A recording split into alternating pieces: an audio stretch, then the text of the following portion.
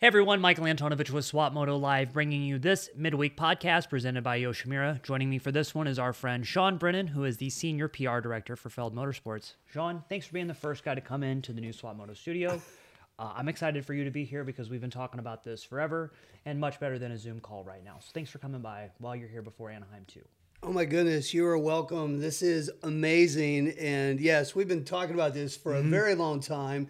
Little did we know that it would be the inaugural Let's Break in the New Building podcast. So no, thank you.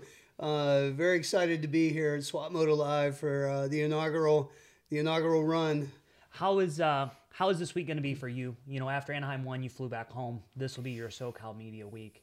A lot going on, but you've been out here for quite a while. In October, you guys had media training with all the riders. There was all the team intros, so you're back and forth quite a bit.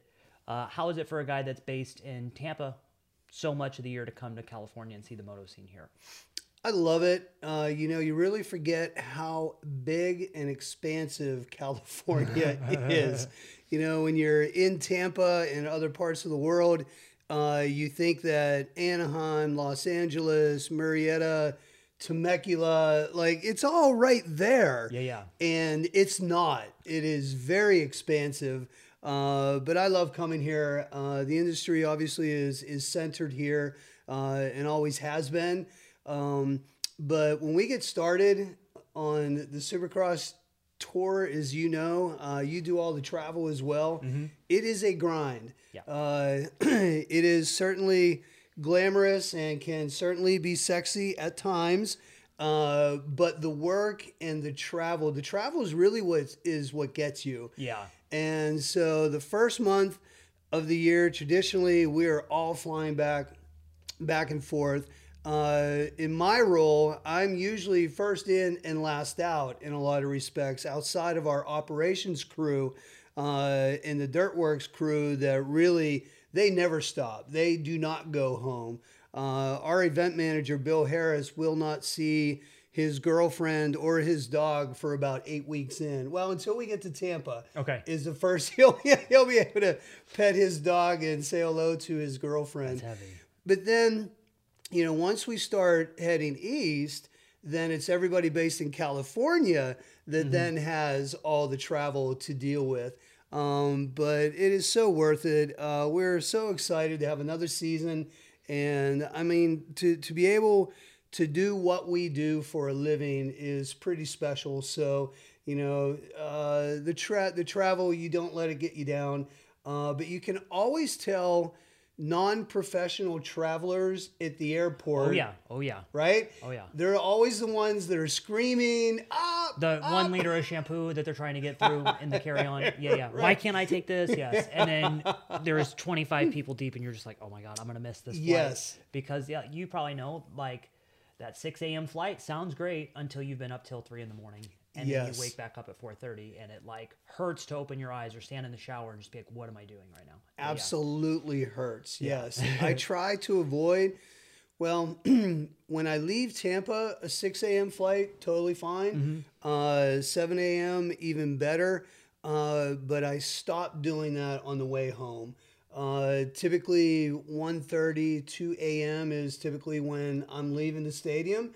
And to go directly to the airport, I'm not going to do that.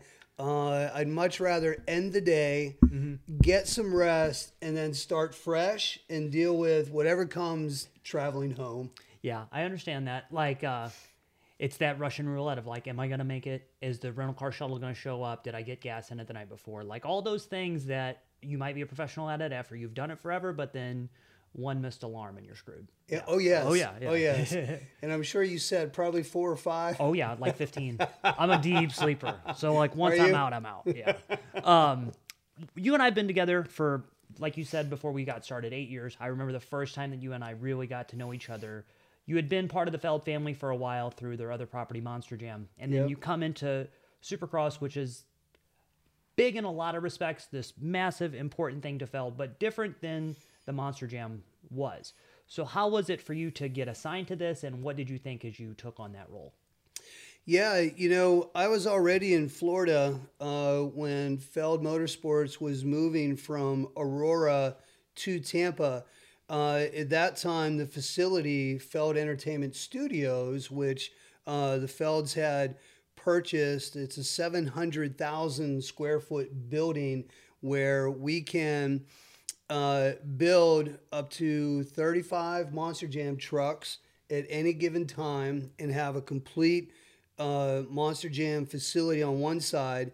But then we can also rehearse 2 arena-size full shows in our facility. So at any given time, Jurassic World Live, Disney on Ice, Marvel Universe Live, you know, we build these shows from the ground up. And we are now doing that in our own facility. So when the Feld family made that investment into this space, I think it's the second largest building in the state of Florida outside of Cape Canaveral. Yeah. So it's a huge facility. And, you know, it took a couple years to really make the modifications to, you know, the way that the Felds wanted to use it. And so at that point, after they made that investment, they really wanted to have all of the employees under one roof. As you know, you get more, you cannot, being in person, so you now being remote and being at home, but when you are able to come out here and collaborate with Don and Chase and the team here, you cannot mimic that energy. Yeah. So the Feld family had that forethought as well, and really thought, and rightly so, that having everybody from finance to accounting to creative to marketing to ticket sales to event operations all being in under one roof and being able to collaborate would really, you know, create a lot of efficiencies in the business. And they're 100% correct. So they were going through making that change of asking employees. They gave a lot of people that were working remotely 2 years to make that change to Florida. So, you know, when you have families and you are, you know, really ingrained, you know, with wherever you are, not everybody can make those moves. So not everybody did. So that is what created the opportunity first and foremost in Tampa. I was already living in Tampa and I saw the opportunity, and I grew up with 2 passions, like a lot of people, dirt bikes and music. So I'd already worked professionally in the music business for a very long time. And my previous job led me to Tampa. So I was there a number of years, and as a lot of companies change, they wanted to have everybody, the company I was working before Feld, we're doing a very similar thing, and they wanted everybody to go to New York City. Okay. So I had already done the New York thing. What year did you do early in my career. Okay. Yeah, way early. Right out of college, I went to New York. That had to have been like wild time, even for New York. It was amazing. Yeah. It was amazing, and I'm so glad that I did it. But to do it again later on. To do it again later on, yeah. after having a family, just it's a totally different thing. So I decided not to pursue going to New York City, and at the same time, what happens a lot in life, you know, right place, right time. And, you know, Feld Motorsports was right down the road and everybody was moving there. And so I saw the opportunity and, you know, everything worked out. The Monster Jam thing, when you came from that, I was like, okay, that's interesting. And I think even in those first like 2 years, I was talking to you a lot about it because like as any kid in the Midwest, I grew up watching that stuff. And then to see how big it is, really from the early 2000s when that push happened and Monster Jam had the toys and it had bigger tours and multiple things going on, to see the scope of that, and it sells out stadiums everywhere it goes. How is it for you to be in that position and to see this just massive thing that little kids really sink into, but then adults are into, and it has this massive culture behind it? Like there's YouTube channels for it, just the same way we have the Supercross coverage. There are Monster Jam people that cover just like that media. Yes. Monster Jam is an amazing brand and an amazing property. And when I joined Feld Motorsports, I was in a dual role with Monster Jam and with Supercross. And I loved my time on Monster Jam and was able to do some really, really neat things. One one, David Lee Roth, he ends up getting very interested in different things throughout his life. And at one particular point, man, back in 2016, he was all about learning about Monster Jam. Okay. So David Lee Roth, we're in California, wants to come out, meet the drivers, get underneath the hoods, learn how to drive them, the whole thing. So spending 2 days with Diamond Dave, where I am actually, the California Girls video, so iconic.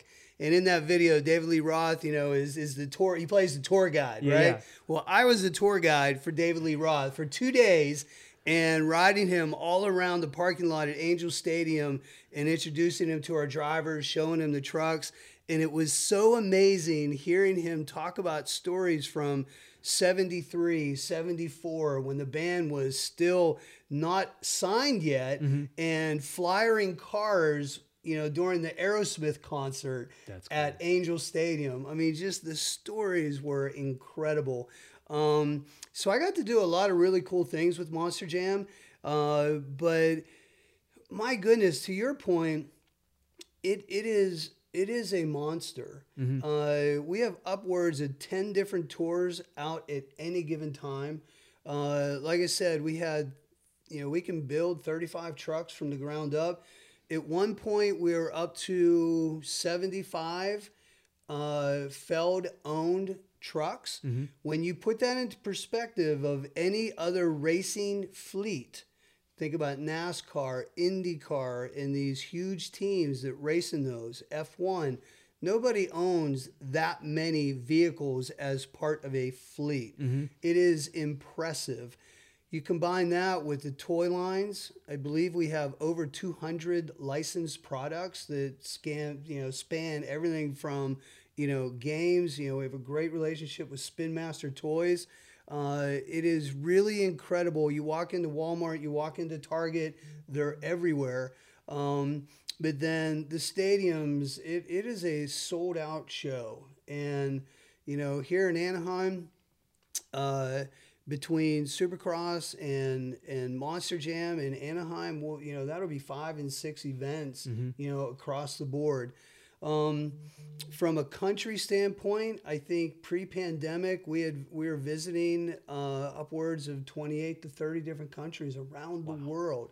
And you think about that, and I think it was pre-pandemic 2020 it was either pre-pandemic 2020 or post-pandemic South Africa. The largest show in South Africa at the stadium we were at was a Monster Jam event. That's wild. So, you can't put that in perspective everywhere. And there are things happening with Monster Jam in different parts of the world that you can't really articulate here in America, illustrating how big that brand is. But yeah, we're very fortunate that the fans love it, and it goes from little kids all the way up to grandparents. And it is a type of show and a type of event. And I use show loosely because, the freestyle and the stadium events, and the freestyle portion of Monster Jam, you're not going to tell any one of them drivers that they're not out there putting everything on the line, because they are. But it is an event, a family event that you can take, the grandkids all the way up to, grandma and grandpa as a family event, which is really, really special. So we won't turn this into the whole Monster Jam podcast, but I will tell you 2 things about that. At Christmas, I walked into a toy store, and they had a Monster Jam car wash where you drive the car through, wash it, all that, and just all the toys, the arenas that you could build. And I'm like, wow, I really wish I was 8 years old right now so I could play with all this stuff. But then over the weekend, they had the shows in St. Louis, and my best friend took his 2 little boys, and he was texting me yesterday, and he's like, one of the drivers drove by and waved to my kid, and my kid just won't stop talking about it because he thinks that the driver waved directly at him. And he just thinks it's the coolest thing ever. And I'm like, well, A, that's the sweetest thing I've ever heard, and I'm so psyched on that. But I've seen it so many times how guys just connect to it, and everyone loves it, and the level that they've taken it to in these last 10 years. Yes. It's far away from the car crushing thing now, and it's just this complete driver skill of how they're able to push these trucks and how well they're built. Well, the way that these stunts have changed and how quickly they have progressed in just the last 5 years, to your point, 30 years ago, 35 years ago, the very first thing, it was all about crunching, Yeah, they never got air. Cars. Yeah. But now with, the front wheelies, the double backflip, the front flip, they have taken the innovation with these stunts and the skill level of these drivers that are driving these machines. And think about it, they are, they have custom made seats that are built to their bodies. Everything is obviously, with the 5 Connect Haas strapped in, and they can only see this far. So there is no, movement. They have such limited view, and to be able to coordinate that truck that is, 1,500 horsepower, 12,000 pounds, and very limited visibility, it is really special what those drivers do. So in the roles that you've had, I think what it really comes down to in the biggest way is how you convey this message of what Monster Jam is and now what Supercross is and all the intricacies of it to the media that, we know it, our followers know it. But the biggest one is when you're trying to catch that local media, and that's a big part of your job. That's why you have guys like Alex Ray and Cade Clayson go and do those morning TV spots. And when I was a little kid, when Ken Earhart would be on Show Me St. Louis, I was like, I'm watching. I don't care if it's only going to be for 45 seconds. I want to see it. And you see that element of, hey, we have to connect with the local market in a completely different way than we do the core crowd. How is that for you to balance that? And then what do these local newscasters think of the sport when we bring it into them? With Supercross in particular. We're now back to Supercross, Yeah, right? back to Supercross now. Monster Jam, we're done. Well, maybe if we get enough money, we'll do a Monster Jam podcast another day, but this is Supercross for now. Yeah, our local media efforts, I like to say that we're always in some form or fashion of either strategizing, planning, or executing either local media, national media, endemic media, which, of course, is you and the Racer X's and, Motocross Action that really follow the sport and our beat writers, if you will. Yeah. But then international as well. We have a large contingency of international media that we execute. So it never stops. It never stops. But the local media efforts, we do, with Supercross now, well, with Super Motocross being 31 events, but if we just look at Supercross, 17 races, we don't have any home races. So, even though we have been racing, San Diego right down the road for, since 1980, in some places since 1974, a 50-year history, several things change. Once, we're only here in San Diego once a year. We're only in Dallas once a year. And media changes. Over the course of the last 25 years, the motorsports writer and or sportscaster, they're gone. Yeah. They are gone. I think that the Las Vegas Review-Journal still has someone with that title. Even motorsports towns like Indianapolis, the Indianapolis Star actually shares somebody on football. They, even in a city like that, do not have anybody specifically assigned to motorsports. So the challenge we have, even though we have been racing in a lot of these markets for a very, very long time, and we have a lot of really great relationships with the local media, is that people move on. So you might have somebody that loves the sport and reported on it last year, but are now in Boise, Idaho, doing something completely different. Or they, got to the end of their career and they retired. So there's always an educational component in the local market that we're dealing with every year, which is very, very challenging. But there's different types of local media as well that we reach out to. There's your general news and, pop culture, type stories and things like that. And then, of course, the real meat and potatoes, sports sports broadcasting, and we appeal to all of them. We strategize for all of them. We adapt to all of them. But it is a challenge because, again, we have no home races and media. And I don't need to tell you how the media landscape, even, through the pandemic, has changed so drastically. It's a new world out there. And it poses a lot of challenges in those respects. Yeah.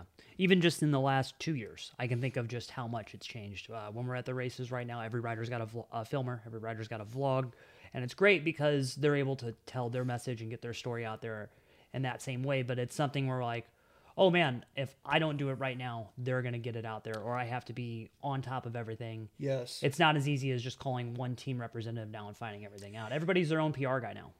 Everybody is. And, for the athletes that do it well and do it consistent, that is a great thing. And you'll even see in all of sports now that, most of them are embedding, whether it's an athlete tweet or Instagram, that has now become part of the story where you're taking it, rather than verifying something with the PR rep, you're going right to their Instagram and you're embedding that right into the story. So it is an ever-changing landscape. But to your point, it really makes, folks in your position, you've got to work harder. You've got to work quicker. You've got to be more efficient. Because yes, the athletes have a microphone now that they can turn on any time they want. So when you bring a new non-endemic media person in, like even if it's someone from the USA Today, or you have Jeff Gluck from The Athletic come a couple times to his first Supercross races, what are their initial thoughts when they see the scope of what you guys do? A lot of them, come to the same football or the baseball stadiums, and it's completely different than it's ever been. The first time my wife saw Angel Stadium covered in dirt and not grass, she's like, this is what you guys do. That's insane. What do these people think when they see their hallowed ground get taken over? They absolutely love it. They love it. And, we again, from a strategy standpoint, there are races throughout the year that are specifically designed to bring media in so that they can experience it for the very first time. Once we get them to an event and they're able to spend the day with us and we can educate them on the sport and introduce them to our athletes and some of the teams and the team managers, and in a lot of respects, you guys that know the sport so intricately, they all leave there as fans for sure. The trick is, again, with motorsports writers and that position, if you will, having its challenges and media not having the resources to commit to it. An individual like Jeff Gluck, he, just like you, traveled to every Supercross race, pro motocross race, and now all the way through. You've got 31 events. For these motorsports writers that cover NASCAR, that is a 36, 38 race schedule. With in the high 30s. With a couple special events and then 3 series that you pretty much need to pay attention to. Yes. So when you look at these other sports, they also have a high travel demand and a very long schedule. And what we hear, quite a bit is when we start up first weekend in January, that's their downtime. So January is their downtime as they're preparing for the start of their season. But when we can get them out, they are certainly fans for sure. And Jeff Gluck has been a great fan. Bob Pockrass with Fox Sports, great fan. Barrett Sallee is a CBS anchor for college football. So we have a lot of people in the business that are huge fans. But college football, the NFL, Major League Baseball, all of these sports are long, and there's not too many folks that are in the dual capacity of doing both. So that is another challenge that we certainly do face. There are several races, now in our calendar with Daytona, Atlanta, Indy with Indianapolis Motor Speedway being there, that we're going to do, crossover events for motorsports writers and bringing them out and doing specific kind of meet and greets with our athletes and things like that. All in an effort to, really have them understand our sport a little bit more. There is an intimidation factor, though. And even somebody that has covered, NASCAR and four-wheel, that understands racing and they understand motorsports, but then they see us and they see motorcycles and not understanding the format, that they may have 80% of all of the other things, but are still a little intimidated about reporting on Supercross because they don't know the intricacies.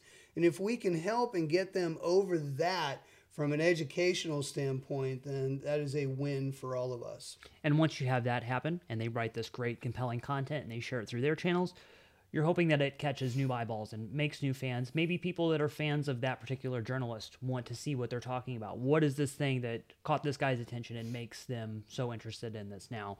And that's part of that bigger challenge that we all have right now on how to grow the sport.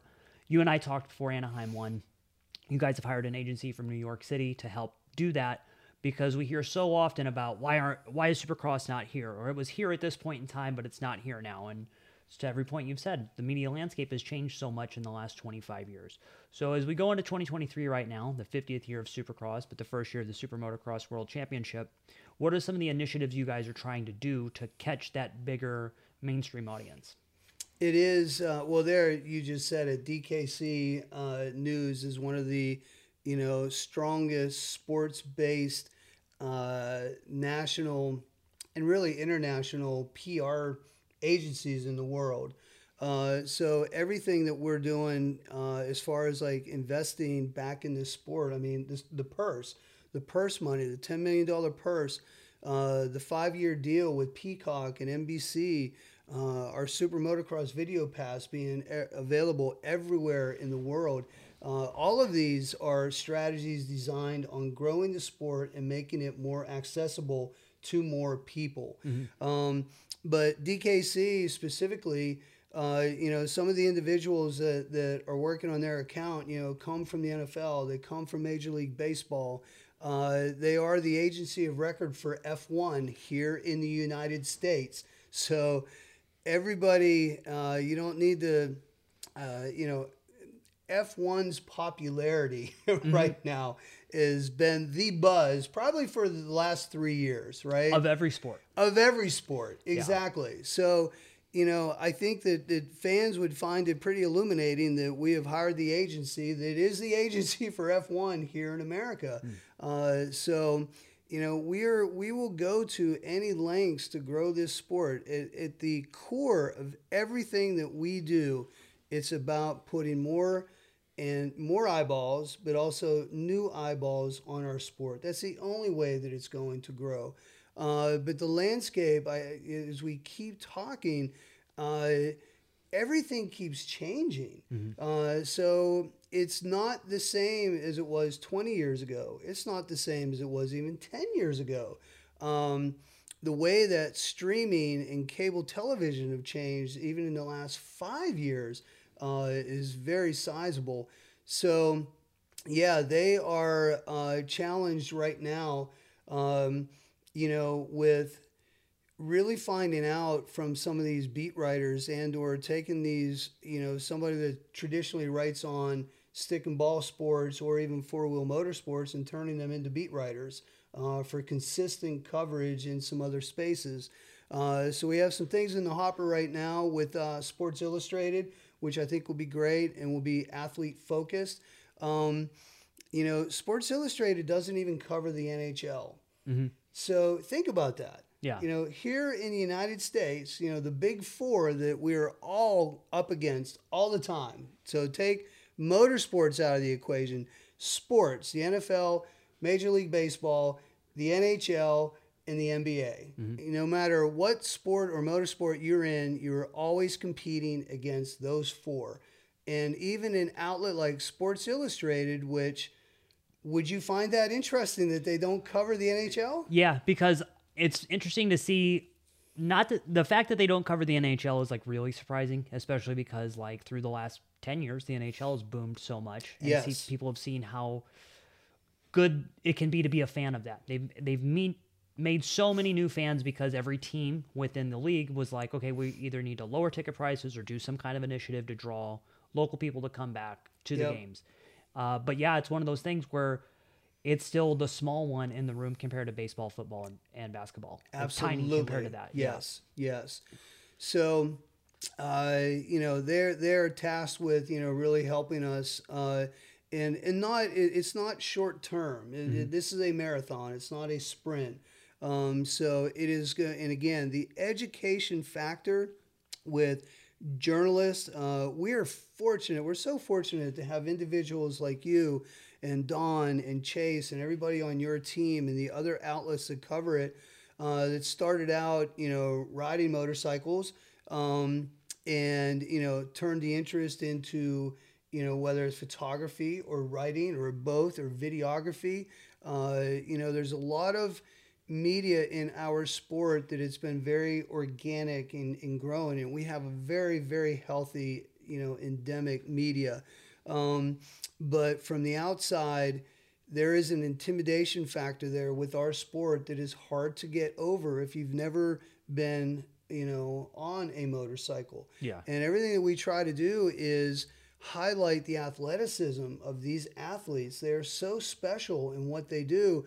And when we can put it in their terms that they understand, the strength of an NFL middle linebacker, the conditioning of an elite soccer player. I mean, that's a very rare type of athlete. So it's putting it in ways that, other sports writers can understand it and appreciate it without being intimidated by it. Mm-hmm. That's job number one. And we've already this year, Dan Beaver with NBC Sports, everything that he publishes on NBC Sports side is also syndicated on MSN and Yahoo Sports. And when you're able to do things like that, the potential eyeballs that are reading those articles are huge. And I would encourage anybody, read Dan Beaver. He is the most prolific sports writer in our sport right now. But it's very hard. People are, get in a habit. Like if they follow you and they follow SWAT Mode Alive, they, that's it. They follow you. But there is a lot of great storytelling that we have already been doing this season, but not everybody consumes everything. Yeah. But Dan Beaver is fantastic. Awful Announcing, which is an outlet that specifically covers sports broadcasting, right? And they talk about the Joe Bucks of the world and the Troy Aikmans in football. Just did a big feature on Ricky Carmichael and Lee Diffie in our broadcast. So it's really about putting Supercross in all of these spaces where other sports are routinely covered. Mm-hmm. And that is the biggest job that we're doing right now is trying to identify those spaces and finding out what the challenges are, number one, but then figuring out ways to overcome them. Mm-hmm. As we go back to the F1 point, because everybody pins it back to Drive to Survive coming out. I mean, I've been an F1 fan forever because I love all forms of racing, but until that series came on and the timing that they had, unfortunately, to have everybody locked at home to then watch it and see these things on YouTube or on Netflix, they're trying to recapture that lightning in a bottle now. There's going to be a Tour de France one. The tennis one just came out. There's a golf one coming. Everybody has kind of had this idea in the sports world. If we can just do another high-depth, intense documentary series to show all these things, that's what's going to take us to the next level. Right. We have so much content, and we have almost every team or every writer doing that stuff already. It's not a shortage of content that we have. It's more about how do we put it in the right places at the right time for people to latch onto that. And that's been, I think, the next big challenge that we have through the next years. It's not that we're incapable of it, because even the people that are in the space right now, it's just how do you get it to the right place? Correct. And to see even some of the projects that are going on behind the scenes right now, the Yamaha series that's getting filmed, the Husqvarna series, big ambitious efforts, and just seeing them get taken to the next level, it'll be interesting. Yes. It is not a new idea. Yeah. And I know that fans comment all the time, well, if we just did this, if we just did this. And just doing this isn't as simple as just doing this, if you will. So no, it's not a new idea, and it's something that we have been working on for a number of years. You probably remember we used to do a series called Chasing the Dream. Yep. That we did internally, and it was very successful, and is completely along those same lines. So pre-pandemic, we were already working on a partner for that type of a series, and then obviously, with the pandemic, that really kind of shut anything being up close and personal, and that type of access that type of a project would require. You couldn't do it throughout the pandemic. So yes, we are working on that type of a series, and there will be at some point, but they are expensive. Mm-hmm. They are very expensive.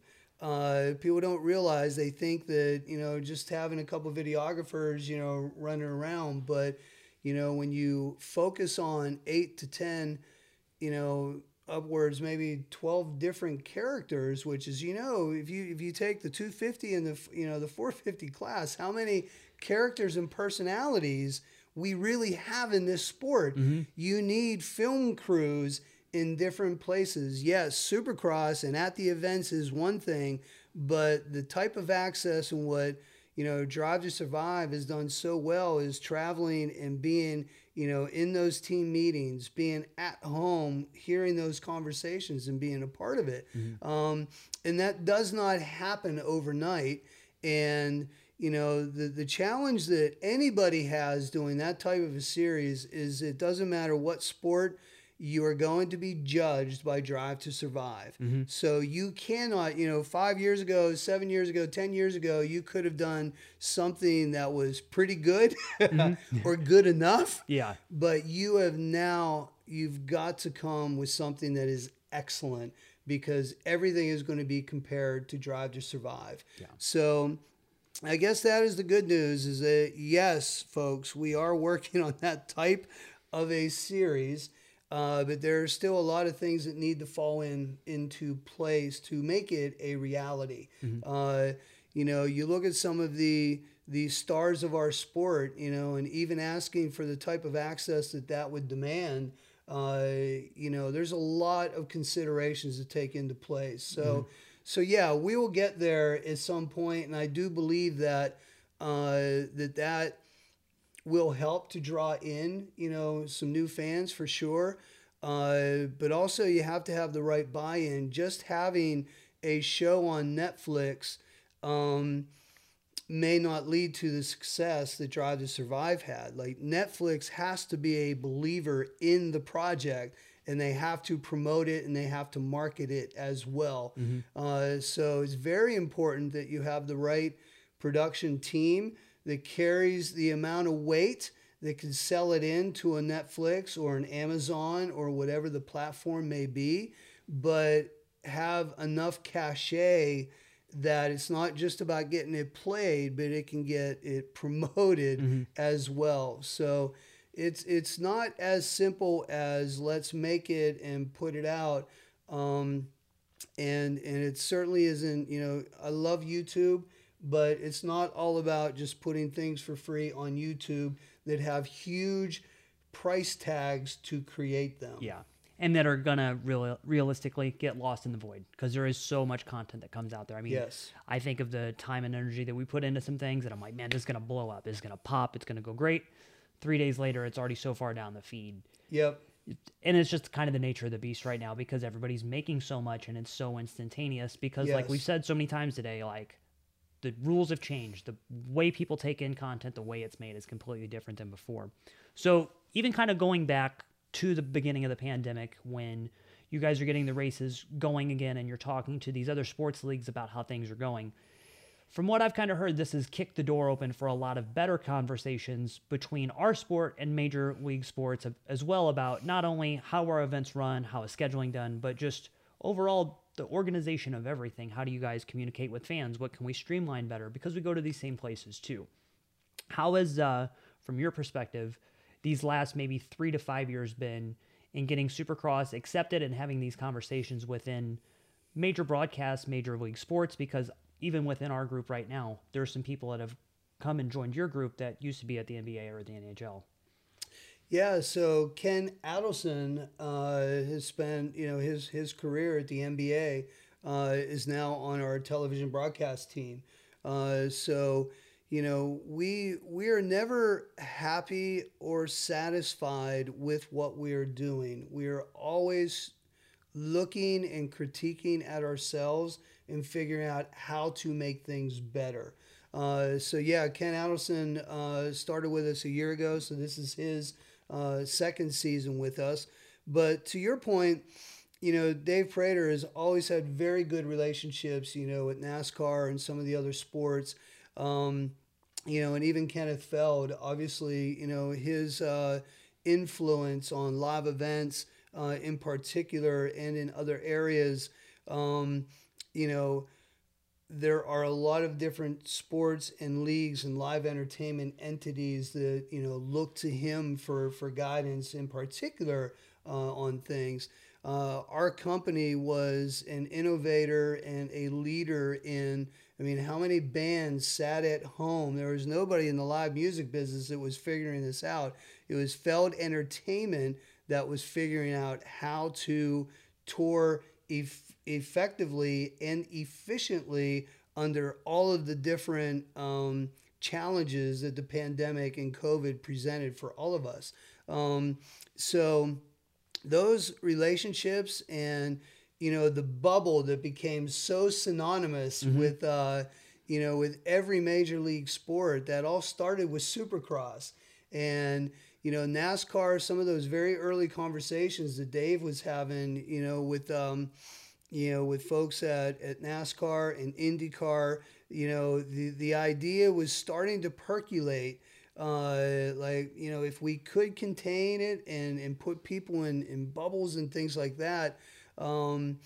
But it was us that really perfected it, So the Salt Lake City 7, and going back to that time, which seems like so long ago now, but that was, we were the very first sport to finish our series and finish our championship, and then NASCAR, came on the heels right of that. And by the time we got to the fall with the NFL and Major League Baseball, everybody knew what a bubble was.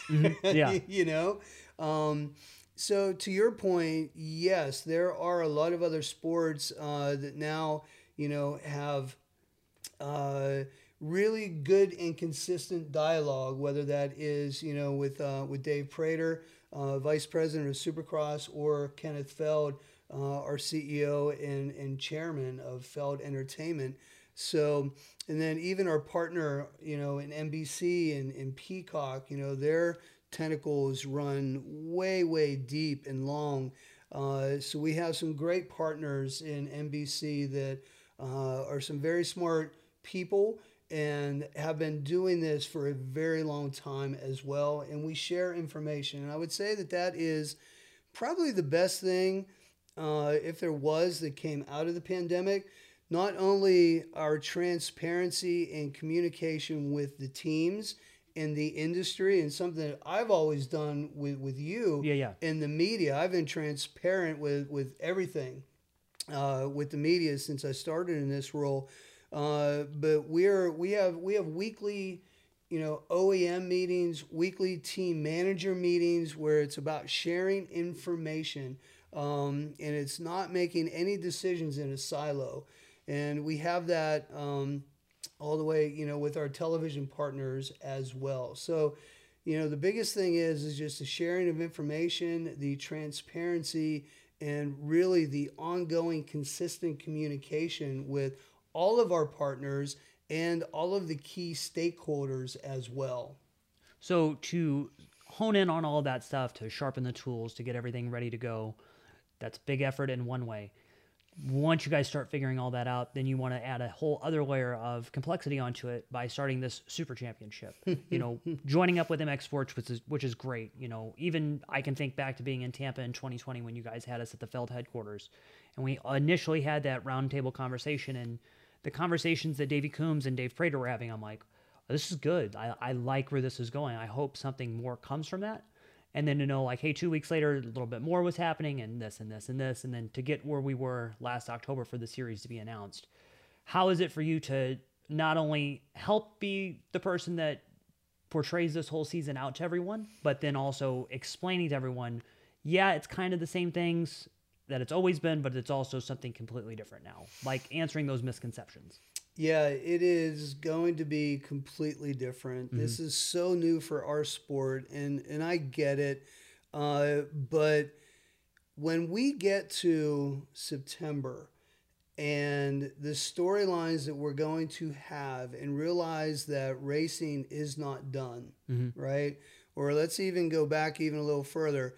Eli Tomac is off to a fantastic start. Mm-hmm. And, he could certainly go on a very dominant run this season. And in years past, when the Supercross championship was wrapped up early, it's easy to dip out from mm-hmm. an interest level. And we understand that. But that's not going to be the case anymore because that story continues not only into the outdoors, but then, everybody, the way that they're going to be reseeded into the playoffs and then have something else to fight for. Austin Forkner is,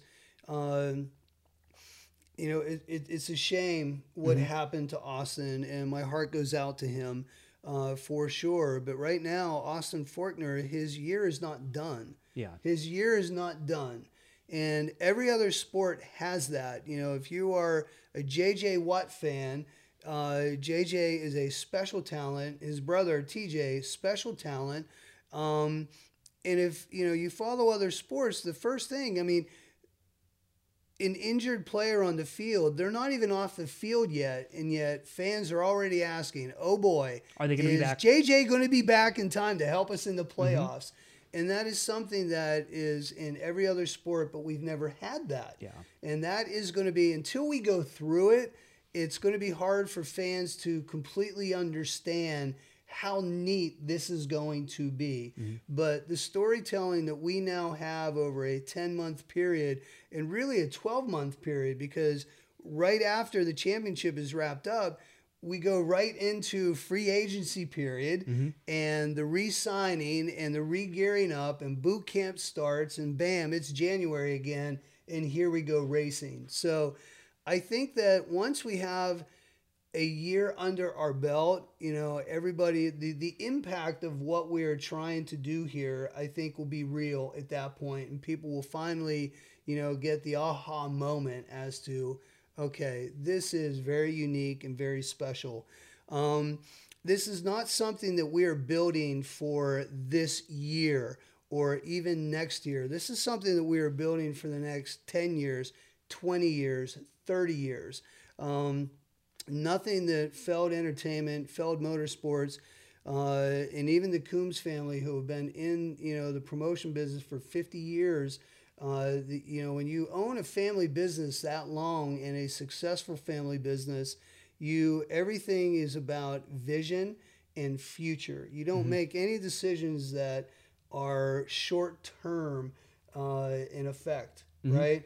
So I think it's going to be amazing, but I certainly do understand, until we go through it and understand what it's going to look like, it's hard to visualize right now. But I think that this is going to be an exciting year, and when we get to the championships and people see the types of tracks that we're going to build, as well as the experience, and really incorporating the fan experience at both, where if you love to come and sit in a suite and have hot food ready and available and a great view of everything, we'll be able to have that. If you love coming to Pro Motocross and lining the fence and having, a Jet Lawrence sign, we'll be able to do that as well. So that is part of the design here, is really truly bringing the best aspects of both sports together.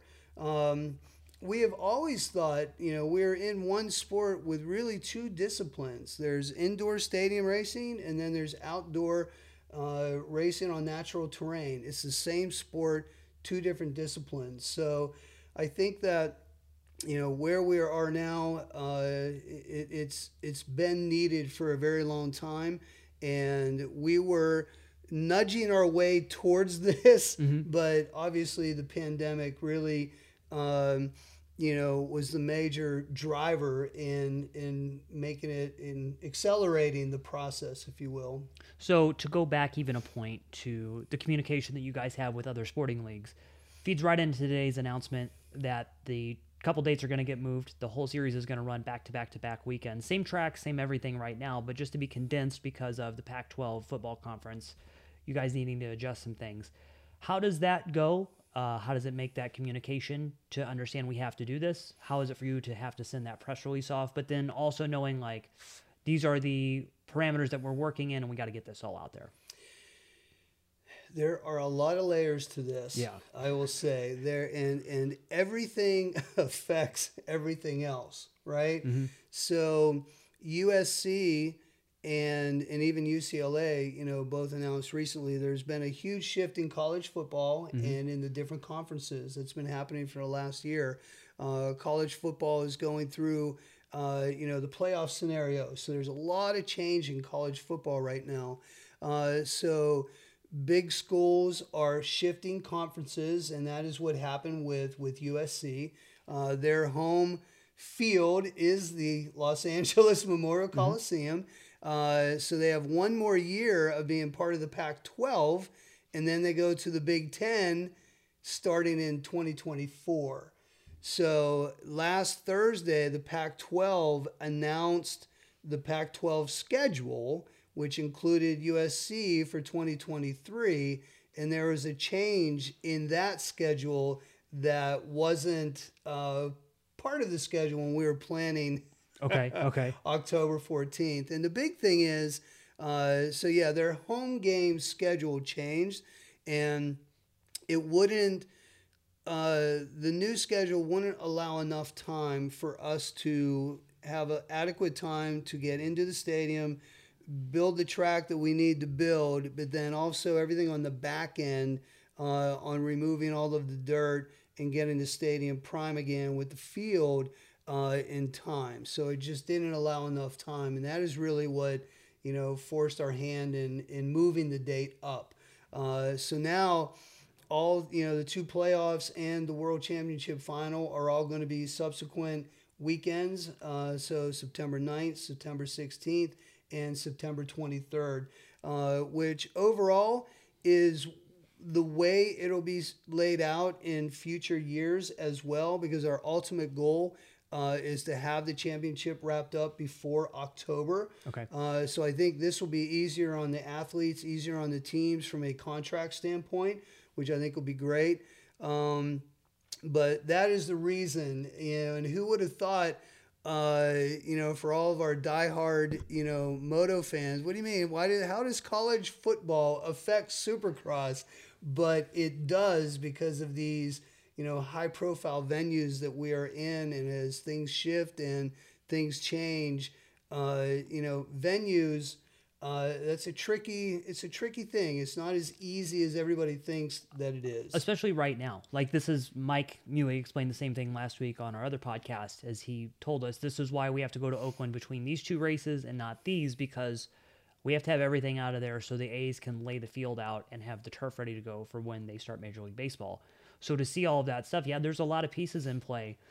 Even a couple months ago, I had a conversation with the guys at World Supercross to hear about that, and they're all going through the same thing. Demand for large-scale venues is at an all-time high. Yes. And you guys are just another factor that has to get worked into this, because it's impressive. There's even a video on YouTube right now of Vivint Stadium in Utah, them taking the whole thing down from a Jazz game and then turning it into a Monster Jam event in 2 days.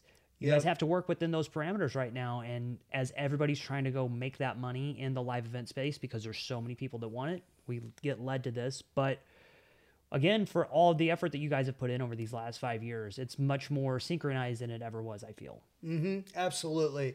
And, thank you for that. Yeah. And that's the biggest thing is just, it is not easy. And being in the live event business, it's all about change, and it is all about solving problems and, working with your venue partners and figuring things out. But yeah, when you are at venues like the Los Angeles Coliseum or AT&T Stadium, there's a reason why there's so much demand for these stadiums, and you have to flow with it. Sometimes there are a lot of things that are out of our control, and USC changing conferences is certainly something that is completely out of our control. Yeah, I could see that. And that's a lot.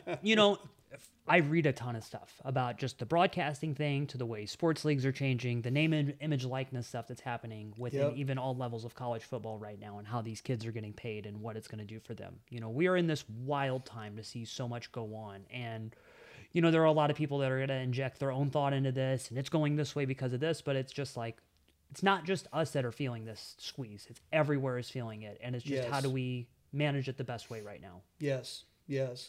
No, I think it's great. I think we're in a great spot. We're still going to be, the biggest thing would have been if we lost the date at the Los Angeles Memorial Coliseum. That is where everything began, and that is so important to this first inaugural year of Super Motocross and the World Championship.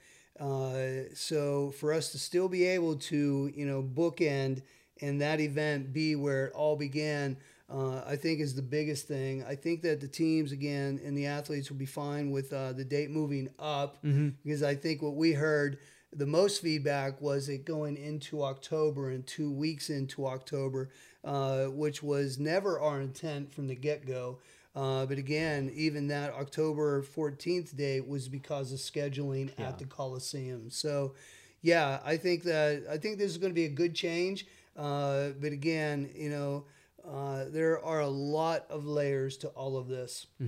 Okay, so as we wind this down, let's just talk about, life on the road to do these things. As we kind of started the podcast out with, you've done the travel thing for so long, to be part of the music scene that you were in, and to go from probably small dingy clubs to these arenas that are full, to have to go take bands like you had Charlie Daniels that you would take to Steelers games, to see all of that stuff and to know that. After a lifetime spent on the road, how is it to still wake up in some weird hotel on Friday morning, be like, oh my God, where am I at? And all these things. Because there's even times that I'll wake up and I'm like, oh my God, what city is it? Did I miss this? Did the alarm go off? Oh my God, I missed the race. Does it ever get easier? Or do you still feel like you're missing it? I love it. Okay. I absolutely love it. I do miss my family, quite a bit. And so that is a part of it that never gets easy, right? But the travel, I love. I've always been the kind that enjoyed. I never want every day to be duplicated. And in my role, and especially with travel, every day is different. Every day is different. Sometimes that leads to pretty stressful days, but for the most part, it's pretty enjoyable. Travel, we'll get about halfway through the season, and I'll go to put, the hotel room key in the door and realize, nah, this number, that was last week. Yep. And I'm sure you've done that as well. Yep. But the travel, on one hand, I mean, it's great. I love waking up in new cities. I love exploring new cities. Sometimes with our demanding schedule, all we end up seeing is the hotel and the venue, and that's really it. But when we can get out and explore a little bit and do some things, that makes it really, really special. But no, I love traveling. I love what I do. I love this sport. I love the people that are in it and that we interact with every day. The number of people that I interact with on a daily basis is absolutely incredible. So there's so many parts of it that, yes, I absolutely love. And, the trick is that you are away from your loved ones for, long periods. So you really have to find, ways to connect and stay connected. And then when we are not on the road, make sure that you are, doing everything you can to be plugged in and connected to the ones that are most important. 13 years into this for me, and I'm still like, oh, I just added a new layer of it to it this year. Like, I got to figure that stuff out better. But even after I came home, after all those international races, I'm like, I have this much time to squeeze in before I'm gone for this much. So make the most of it. Is there a favorite city for you to go to, a favorite venue, even a favorite airport that you're like, okay, I want to have my layover through there? I would say favorite airport, Phoenix, only in the sense that you never really get stuck there. Yeah, weather's always good. Weather is always good in Phoenix, so I always try to book through Phoenix. And if, anywhere on the West Coast, if there was an issue, can rent a car and pretty much get to wherever we needed to get to. Favorite city, I would have to say Seattle. And I think coming from Tampa, that's probably the farthest point that we get to go to. So being able to go to Seattle every year is really special. And, we have some great media partners up there that we end up always doing something unique, something different. There's a great PR friend that I have up there that has put together Justin Hill concerts to a yacht trip last year and, a look at the city aboard a yacht. So we always end up doing something unique in Seattle. So I think that one in particular is always, I'm always fond of that one. But Tampa as well, I would say, that is our home race. So, I still don't get to sleep in my bed because it's easier just to stay in the rhythm of everything. It's funny you said that. So we went to breakfast on Saturday, like me, Alex, Don, Chase, and then Kenny Bell. And all 5 of us are sitting there and we're like, it just doesn't feel like a Supercross Saturday because we woke up in our own bed. Like, you need to wake up in a hotel to feel like, okay, I'm on the road. We're ready to go now. You have to stay in the rhythm. Yeah. If not, you'll get distracted, and just even getting out of that rhythm a little bit, it really does affect you. But in my role, every morning is early. So I'm usually starting at 5 a.m. just about every day. So when you can minimize the commute, no matter where you are, and just make it more efficient, but really staying in that rhythm is really the key. But I would say on behalf of all of us at Feld Entertainment, being part of the Tampa community and being able to bring our race to Tampa, because everybody that works at Feld Motorsports, we're all in the community. And so all of our neighbors, all of our friends, all of our folks that we interact with, from doctors and dentists. Oh, what do you do? Oh, well, when's that going to be here? We finally are able to show them this is what we do, right? Case in point, I went to my local bike store. I had a couple flat tires, so I took my bike in, and the owner, and I was actually wearing this. And so new mechanics are working there, and they see this. I'm wearing a hat. They're like, oh, are you into Supercross and this and that? So I told them what I did, and they were just blown away. They're like, wow, it's here this year. So I comped them all tickets, and now they're all coming and able to see what we do, traveling the country. So being able to do things like that in our home market, and, after Supercross this summer, when I'm going back up to Oliver's. It's a good plug. Yeah, good plug. We'll be back.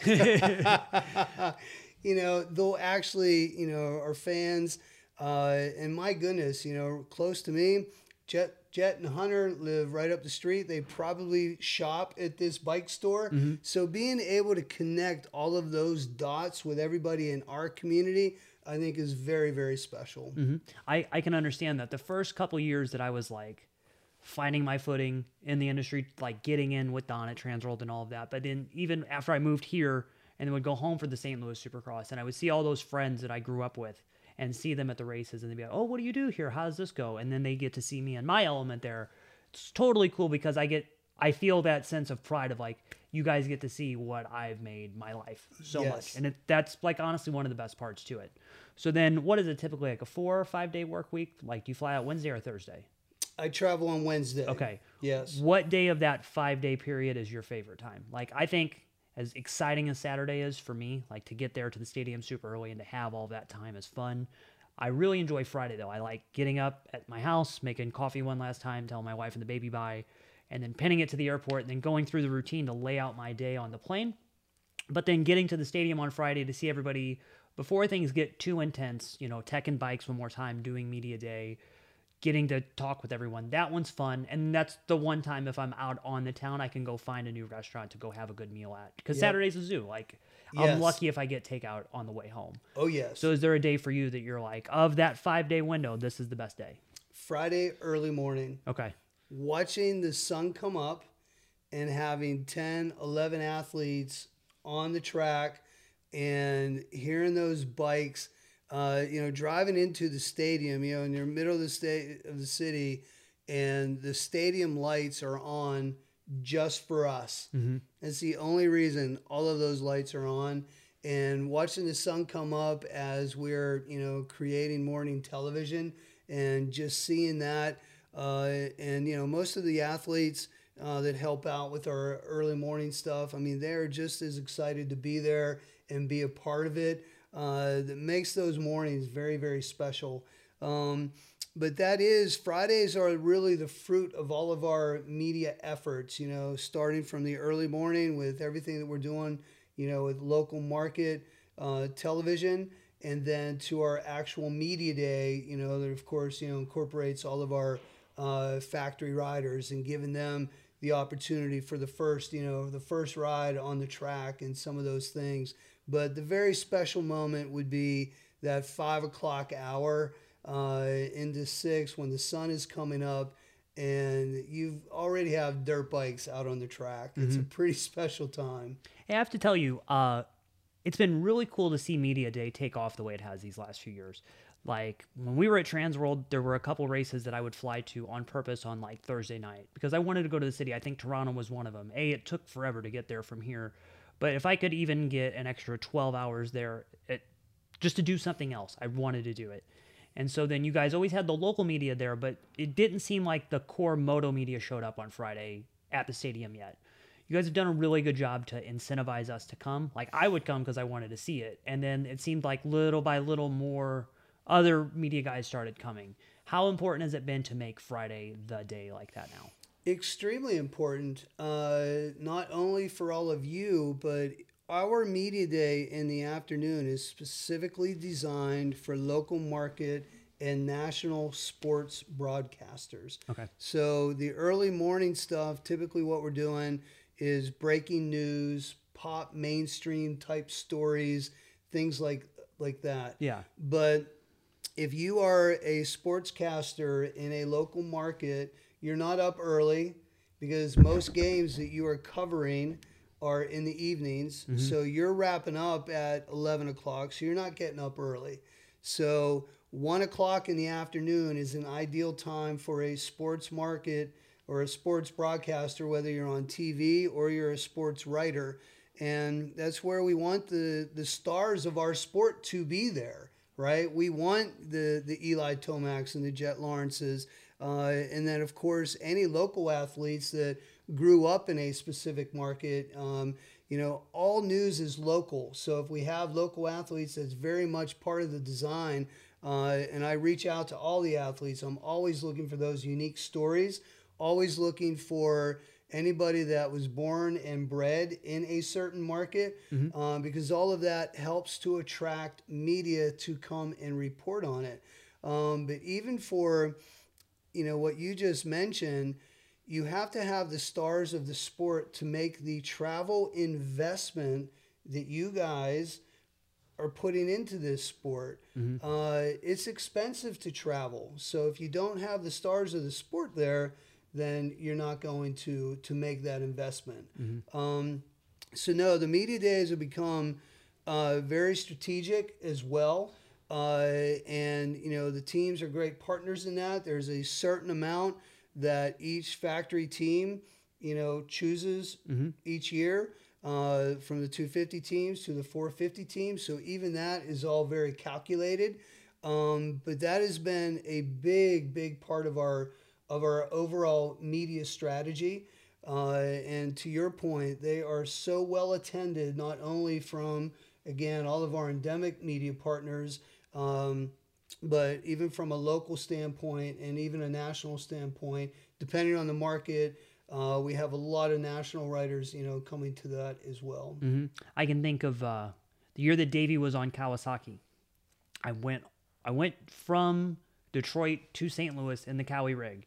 And I remember I was with Big B and the team the whole week. And I mean, this was 5-6 years ago by now. And to think that, like, well, hey, part of the thing for that trip was like, yeah, it got me an extra week at home. But then you got to go to the stadium early on Friday. And to see that, I remember being like one of the only guys from our group that was there from Core Media. And I was like, man, this is like bonus time. I get all these extra photos. I get all this extra time. And then now everybody does it. It's almost as competitive amongst the media people now as it is the teams looking for 15 extra minutes of track time. Yes, no, you're absolutely it's right. so funny. It's so funny to see it go that way now. You're absolutely right. And the constant, folks that want to be a part of it, from a writing standpoint. But I always remind everybody that, it's about the media. It's about doing interviews, even the early morning stuff. I know that, everybody just hears bikes, and they hear riding and, oh, there's riding, that's practice. But it's not practice. It is all about doing media and being available for media, being able to sell the sport, sell your team, sell your sponsor, be able to talk to the overall series, do good interviews. But yeah, media day, Fridays, my day, which is fantastic, and something that we've been really building for the last several years. It's been so challenging, the start of this season, with the rain that we had at the Anaheim opener, then postponing Oakland, and then the challenges that we just had at Snapdragon Stadium. So going into Anaheim this week, it's still looking very sunny, and the weather should be fine. We should have an excellent media day this week in Anaheim. And then, of course, anytime that we're in a dome stadium, it makes it, much easier. But I appreciate you saying that, because everything that we do is strategic, and that has been something that we have been building and that we have been growing the last several years. We used to have media days on Thursdays. I do remember that, yeah. And that was always a struggle to get the stars of our sport to come, because now you're having to travel on a Wednesday, so really your training for the week is shot. Now doing it on Friday, that's a typical travel day for just about everybody. It cuts down on costs for the teams in flying in mechanics and extra personnel and the truck drivers and all of that stuff. So the reason we do it on Friday is several reasons. One, making it easier on the stars of our sport, making it more logistical and economically feasible for the teams on Fridays. And then typically we still do a ton on Thursdays as well. And that's what I like to call our in-studio day. But as I mentioned, with all news being local, we typically identify a local athlete that is born and bred in a city, and we'll still do a media tour on Thursday, going around to different radio stations, going in studio with TV, doing a desk side with the local newspaper. So we still do a lot on Thursday, but we really are trying to identify local athletes and showcasing them from a local standpoint. This week, Richard Taylor, are you familiar with his background in stunts? Oh yeah, RT grew up in Los Angeles, has such a great story with his extracurricular career. And I don't know that anybody has really told that outside of us. So we have him busy with 3 and 4 different LA-based stations this week. We're going to have a lot of fun. But from that standpoint, you know, being able to feature a local athlete that is part of the community in each city that we go to has been, again, a very strategic thing. But again, with shifting media, with all news being local, I mean, if you've seen in most markets, the high school sports get more coverage than the NBA in some cases. And that's the same with us. So, you know, if we have a local athlete that we can shine a light on in a local market. And you think about Los Angeles with Richard Taylor, LA is one of the biggest media markets in the world. Yeah. So he is very fortunate. We're very fortunate to have him, number one, with his unique story. But that, again, is something very, from a strategy standpoint, that we're trying to do in every race market that we go to. Second generation racer too. Yes. Oh yeah, because Big RT, Rich has told me so many stories, and like I could sit all day and listen to Rich tell me stunt stuff. Yeah, it's nuts. And to see little Richard get into that now too is cool. It is amazing. Yeah. Amazing. He was telling us some stories on Friday, and just some of the behind the scenes stuff, which I'll let him tell. But just fascinating. Yeah. It's wild. The whole Fast House gear brand. I mean, so many people that are in that. We'll go to Day in the Dirt and I'll be like, oh, this guy does this. And you'll see just IMDb credits on the starting line. It's hilarious. Okay, so last thing that I want to talk to you about, and we'll wrap it up with this. Like 3 months ago, I text you something. I was like, hey, you know, I'm packing my stuff again, and I like tour clothes. Like, I think you remember that text message. There's a uniform like you guys want us to have, dark jeans, black pants preferably, black shirt preferably, all these things. And it's like, okay, this is what I'm going to wear. But I always thought about when I would go see these bands at these like sweaty little nightclubs, and, you know, they'd be living in vans, but everybody wore the same tour clothes night after night after night. So when I was thinking about that, I was like, well, Sean's going to get this because of all the media stuff that he did for all these bands. So can you give me one good closing story about that era of running these rock and roll musicians around back in the day? Dark. You always need to blend in. Okay. It's all about dark clothes, and it's funny because that really is our wardrobe, you know, for Supercross as well, because you don't want anybody that's on the floor, you know, in a media role, photographers, even flaggers, you'll notice that everything is dark because you don't want them to stand out. You want the racing and the athletes to stand out, not a photographer or somebody else wearing something bright or, you know, some huge logo or whatever. But no, you know, the rock and roll wardrobe is certainly lots of t-shirts and jeans, comfortable shoes, but they're all dark. And you have, it may look like you're wearing the same thing, but that's the key, is that you have plenty of the t-shirts and plenty of the jeans, but they're easy and you don't have to think about it. I think that's the biggest thing, is you do not have to think about it. But really blending in, you know, if you're a sound man or a light man or a guitar tech, you never ever want to upstage a musician. So your clothes had to blend in. They had to be dark. And, you know, you really learned how to maneuver the stage without really ever being seen. Okay, that's good. I like that. Yeah, I even when I was putting together my stuff for this year, it's like one color palette. It's all just neutrals, it's dark all the way through. I'm like, okay, hey, I can put 5 t-shirts in a bag this weekend, and it could be 5 ones from last week. I don't even know, but they're all about the same. Yeah, and we're good to go. And like, that takes a lot of that stressing on Thursday night. Like, oh God, is this clean? Is this packed? Is this ready? No, I have 15 of the same thing right here, so I can just throw those in instead. Yes. Yeah. And another trick that I've learned, you know, and Doug Cabrera, who's our TV producer, you know, mentioned this years ago, is as soon as you get home, unload your suitcase, throw it all in the washer as soon as you get home, no matter how tired you are. Wash it, dry it, put it back in the bag as soon as you can, and boom, it's ready. It is ready.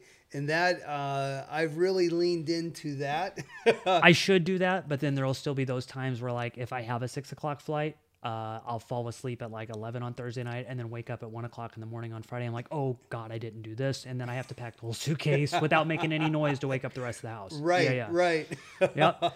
It's tricky. Yeah. So one day we'll get there. We'll get it figured out. Hey, Yep. Thanks for coming by, Sean. This is great. I have so much fun talking to you every weekend. I really appreciate the time that we get. And even for this one, just to peel back a layer. And so people that are listening understand there is a rhyme and reason to everything that everybody is doing on a Saturday, on a Friday, on a Thursday. It's coordinated chaos in a way. And as long as everybody does their job the right way, it's not chaos. It just is a seamless thing that is just nonstop. Yes, yes. Yeah. Again, thank you. I love chatting with you. Thank you very much, Sean. I appreciate it. So good being here. The inaugural podcast here on Swap Moto Live. So thank you for having me. Of course. It'll only get better. And thank you to you guys for tuning into this episode of the Midweek Podcast presented by Yoshimura. We'll have plenty more to come, so be sure to subscribe to our channels, follow along on social media, and visit swapmotolive.com.